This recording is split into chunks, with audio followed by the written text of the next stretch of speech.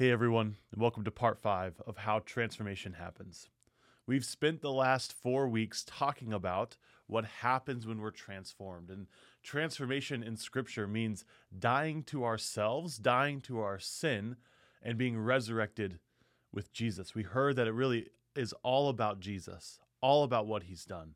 And that faith is letting go of our insecurities and doubts and trusting and clinging to Jesus. We've heard about how God speaks to us, how he is a God who speaks. And it is through God's word that we are killed and resurrected. It is through God's word that we die and are resurrected. And it is through the law and the gospel that he accomplishes this. The law shows us our flaws and it points us to Jesus. And the gospel delivers promises to us and actually delivers Jesus to us. Both the law and the gospel are all about getting us to Jesus. The law through recognizing our sin and our failure, and the gospel by giving us and proclaiming to us the promises of God. And today what we're going to do is we're going to shift our focus from talking about transformation in the bigger picture to actually talking about what happens when we do this work together, how we gospel with one another, and how the law and the gospel, how this transformation of dying and rising with Jesus, how this happens in community and specifically in life groups. One of the fundamental truths that we have to recognize in order for this to happen is that the law, the commands, or the conviction that we experience when we read scripture or we hear sermons or we read devotions, those kinds of things, that the law, that conviction, actually can't make us better. It's not that it's important that we recognize that we need to do better or even the desire to want to do better. Those aren't necessarily bad things, but the law, those commands, actually aren't able to make us better. It is not through our own will that we are made better. It is not through our own will that we somehow strive harder and we work harder to get better, to become more gracious and patient and peaceful. The law cannot make us better. It's not that it's not important, and it's not that God doesn't use it all the time for its purpose, but the law is impotent when it comes to actually transforming us. The law cannot resurrect us. The law cannot make us better. It can only kill us and point us to Jesus. So the law, even in our groups and in our conversations with people, the law isn't what actually makes us better. What does make us better, though, is the gospel, is the promises of Jesus given to us in the word. It is the gospel that makes us better. The gospel is that despite our failure, despite what we do wrong, we hear these promises of God.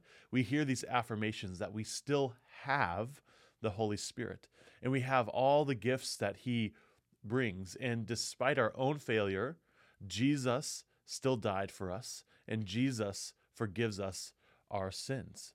It is by the gospel that we are made better, because the law really only produces shame. The law, if it tries to make us better, it tries to shame us into being better. And shame doesn't produce the results that we want. Sure, shame can change our behavior, it can make us hide, it can make us readjust how we operate in the world, but it doesn't actually make us better. Child psychology right now is telling us that when parents use shame to parent, when they come down really hard on their kids and they shame their kids because of their behavior, in the long run, it doesn't actually produce the behavior results that the parents want, but it does the opposite. Shame in parenting actually creates more behavior problems later in life. And this is exactly how God operates. He does not use shame to transform us. Instead, he uses freedom from shame and freedom from guilt. And that's what the gospel offers. The gospel is the undeniable fact that God loves us and he is for us and he is giving us good things despite what we do, despite our guilt, despite our shame. He continues to love us and to meet us and to change us. That's the gospel, and that's actually how we're transformed, by being released from shame and being released from guilt, and then we are transformed by the promises of God. We are made better not by our attempts to be better, but by the power of God. That's the difference. It is not by our own attempts and by our own strength to be better that we are transformed. It is by the power of God itself that we are transformed. And so the way that we experience transformation in our relationships and in our life groups is by focusing on the gospel, by focusing on the promises of God that he gives to us in the scripture. Now, many of us, we tend to focus on the promises about life after death, about eternal life. And those promises are rife throughout scripture. That is certainly a promise that we have, and we have that hope of life after death, of eternal life with God forever. But those aren't the only promises we have in scripture. Those are good. Those are good promises for us to dwell on and to trust in because God has given us that. And we can look forward to this eternal life with God. But God also gives lots of promises for right now. And in fact, scripture indicates, Jesus himself indicates, that this eternal life that we are given is actually given to us right now. In John 10, verse 10, Jesus says that the Son of Man has come to give life and life overflowing or abundant. That Jesus actually came for the purpose of giving us this kind of like overflowing eternal life now. And many people in our community and in our circle, they aren't living abundantly. But that's specifically why Jesus came, is to give an abundant kind of life, an overflowing kind of life. Ephesians chapter 1, verse 3 says that in Christ we are given every spiritual blessing in the heavenly places. In the places that God dwells, we are given all of those blessings.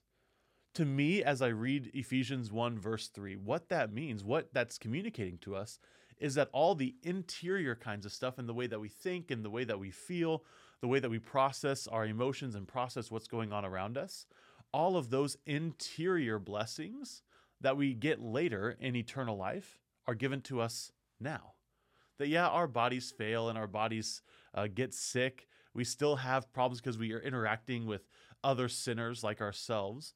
We never get it completely right, but the interior life of the believer can be and is given to us to be like what we'll experience in heaven, what we'll experience in eternal life. That all those blessings, all that interior blessing is given to us now. All of them, not some of them, not a little bit here and there. Every spiritual blessing in the heavenly places is given to us right now in Christ. These promises are huge. Another promise that I like to focus on is the fruit of the Spirit. In Galatians 5, we hear this, that the fruit of the Spirit is love, joy, peace, patience, kindness, goodness, gentleness, faithfulness, and self-control. And again, the way that Paul talks about these is that these are things that are given to us right now. The Holy Spirit fills us, and these are the fruit that he gives us.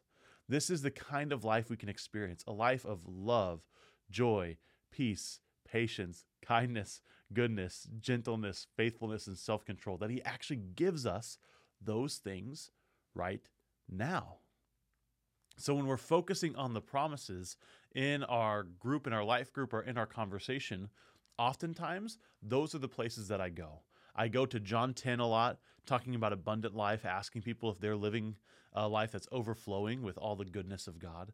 I go to Ephesians to ensure people that they have all these spiritual blessings, and I focus on the fruit of the Spirit. Because it's easy for us to focus on one thing at a time and really examine, do I have joy in my life? Am I living in a way that is joyful? And we get to process and think about what it would look like to live a joyful life, what it would look like to live a life overflowing, filled to the brim with joy and peace and all the other fruit of the Spirit. So I like going, when I talk about the promises with people, I like going to the fruit of the Spirit. And I like going to Ephesians 1 and John 10 because it gives us these really good anchor points to think through the promises of God. Now, of course, there are all sorts of promises in Scripture. And really what I like to do is I like to keep the fruit of the Spirit in my mind as I'm reading through the gospel or reading through other parts of the New Testament, to kind of locate these areas that we see these promises, to kind of highlight these areas that we see these promises. So with peace, you can look at Matthew when Jesus is teaching about not worrying about our money and not worrying about what we have. And he tells us to look at the birds and examine them and see that they're taken care of. That's a moment where Jesus is giving us peace. He's telling us that God loves us so much that you can see that the birds are taken care of, so we're going to be taken care of too. That's a moment where Jesus delivers peace to us. He ensures us that God loves us, and he ensures us that God is for us, and he gives us that peace by the word. That's a way that we can focus on the promises, is keeping the fruit of the Spirit in our heads, kind of keeping it at the forefront, talking about all these promises, and as we read through Scripture, identifying where we can see those promises laid out in different ways and more nuanced ways. We can identify that and tell each other that, proclaim each other that. And the other thing that we do in these kind of transformational conversations is not only focusing on the promises and not necessarily the commands or convictions, but the promises. The other thing that we do is focus on Jesus. Always point it back to Jesus. Again and again and again. Every conversation that you have in your life group or those kinds of things, get it back to Jesus and what he gives us. And this isn't just a platitude, because I feel like oftentimes Jesus is just used almost as like a cliche for us to, feel better about ourselves, or just to, his name is just thrown around a lot. And it's almost a platitude, but this isn't a platitude. This is really, really very serious, because at the end of the day, you have to die to your sinful nature. And conversations, transformational conversations, a transformed life is a life where you are dying to your sinful nature. And this gets us to Jesus. It's not a platitude. It's really very serious. You have to die. You have to die to your insecurities. You have to die to your shame. You have to die to your guilt. You have to die to your selfishness. This isn't a platitude. This is serious. You have to die. All of these things have to happen. You cannot be resurrected first without dying. And when Jesus was nailed to the cross, all of your shame, all of your selfishness, all of your guilt was nailed with him. And now you, in your heart, you have to kill those things. Those things have to die. And so the first step that we do in gospeling together is identifying those places that we're operating out of the flesh. Like, that's how we point each other to Jesus. The first thing that we do is just recognize, where am I operating out of the flesh? Where is this person operating out of the flesh? And so you identify those areas where, if you have the fruit of the Spirit, where are they kind of operating out of the opposite of the fruit of the Spirit? If they don't have peace, what is causing turmoil in their life? And why are they responding to this turmoil in an unpeaceful manner? If they're not being patient, what's causing, or why is that impatience like growing out of them and coming out of them? You identify where they're living in the flesh. And I always go back to my kids, because having children, you're forced to recognize a lot of your sin when you have kids. You're forced to recognize a lot of your selfishness. At least I have been. That I've had to really do the work of killing my selfishness and killing my self-centeredness since I've had kids. And having children has made me better. It's actually made me holy, because I've had to trust in Jesus.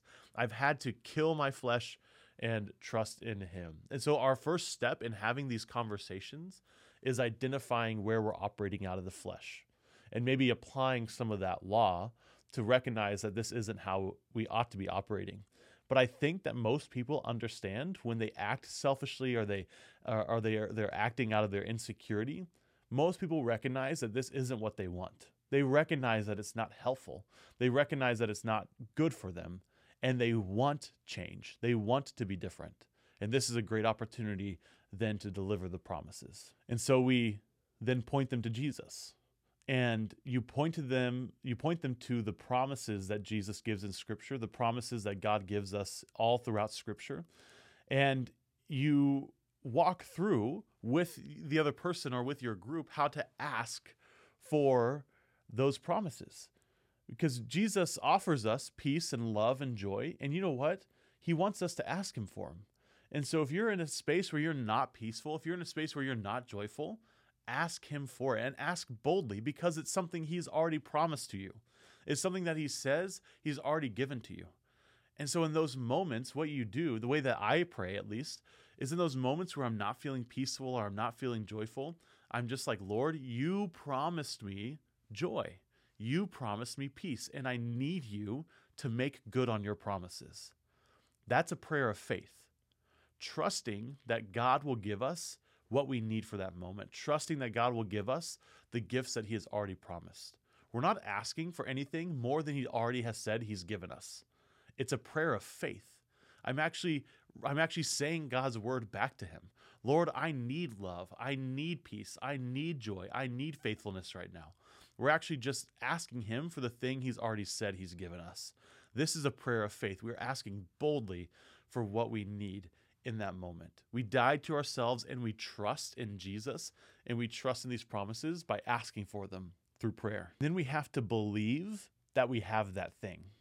We have to believe that Jesus has in fact given us what we need in that moment. And we identify and see where Jesus is working and where the Spirit is operating and pulling out the gifts in our lives. So this first step, we die to ourselves. And the second step is seeing and identifying where the Spirit is at work. We die to ourselves. We put our faith and trust in Jesus. We die to ourselves. We put our faith and trust in Jesus. This is the pendulum swing of life. Life is not a linear line that goes, you start here and then you become, in the Christian life at least, you become more and more holy as you get older.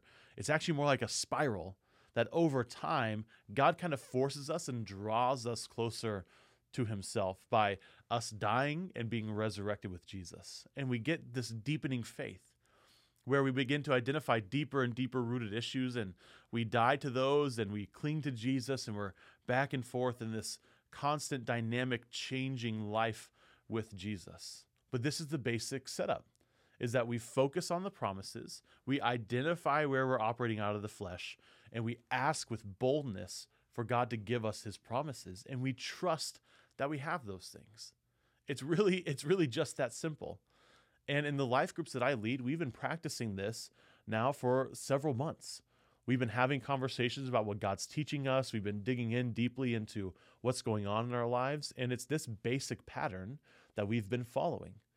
We've been talking about areas that we've failed and areas that we haven't been operating out of love as much as we could. And then we focus on Jesus. Just last night, as of recording this, we had a life group where we did exactly this, that we were having conversations about hard things that were going on in a family dynamic situation with one person in our group. And we talked about how we are pointed back to Jesus in all of this. We talked about how we trust in Jesus for all these things. We can't muster up the kind of compassion and hope and joy and comfort that we need ourselves in these kinds of family situations. We need Jesus. And so even just in our group, naturally, we've begun to do this. And it's really, really powerful because it removes any sort of pretension that we might be able to do it ourselves. And it gets us to the main thing, and that's Jesus. All of those conversations, all of our life groups, they need to be pointing back to Jesus by identifying where we are acting out of flesh and killing that thing, and then being resurrected with Jesus, focusing on the promises, proclaiming the promises to one another, and trusting in those promises. And the key to this is to pray, pray, pray. Be reading your scripture and spending lots of time in prayer. Pray with the people around you. Pray with other Christians. Pray with your life group, because this is where it happens. This is where the rubber hits the road, is in prayer. We can reflect on our sin, we can confess our sin, and we can cling to the hope that we have in Jesus and cling to the promises that we have in Jesus. Really, it has to be about prayer. Prayer is where it's like entering the octagon. That's where the battle happens, is in prayer. And this is how we gospel together. We die to ourselves and we're resurrected with Jesus through our conversation, through identifying areas that we're living in the flesh, by focusing on the promises and proclaiming them to each other and trusting in Jesus, and by praying with each other. This is the basics for how it happens. Now, next week, we're going to dive in deeply on how we can use the discipleship circle to help us do this in our life groups. Thanks so much for joining me today. Have a great week, and we'll see you next time.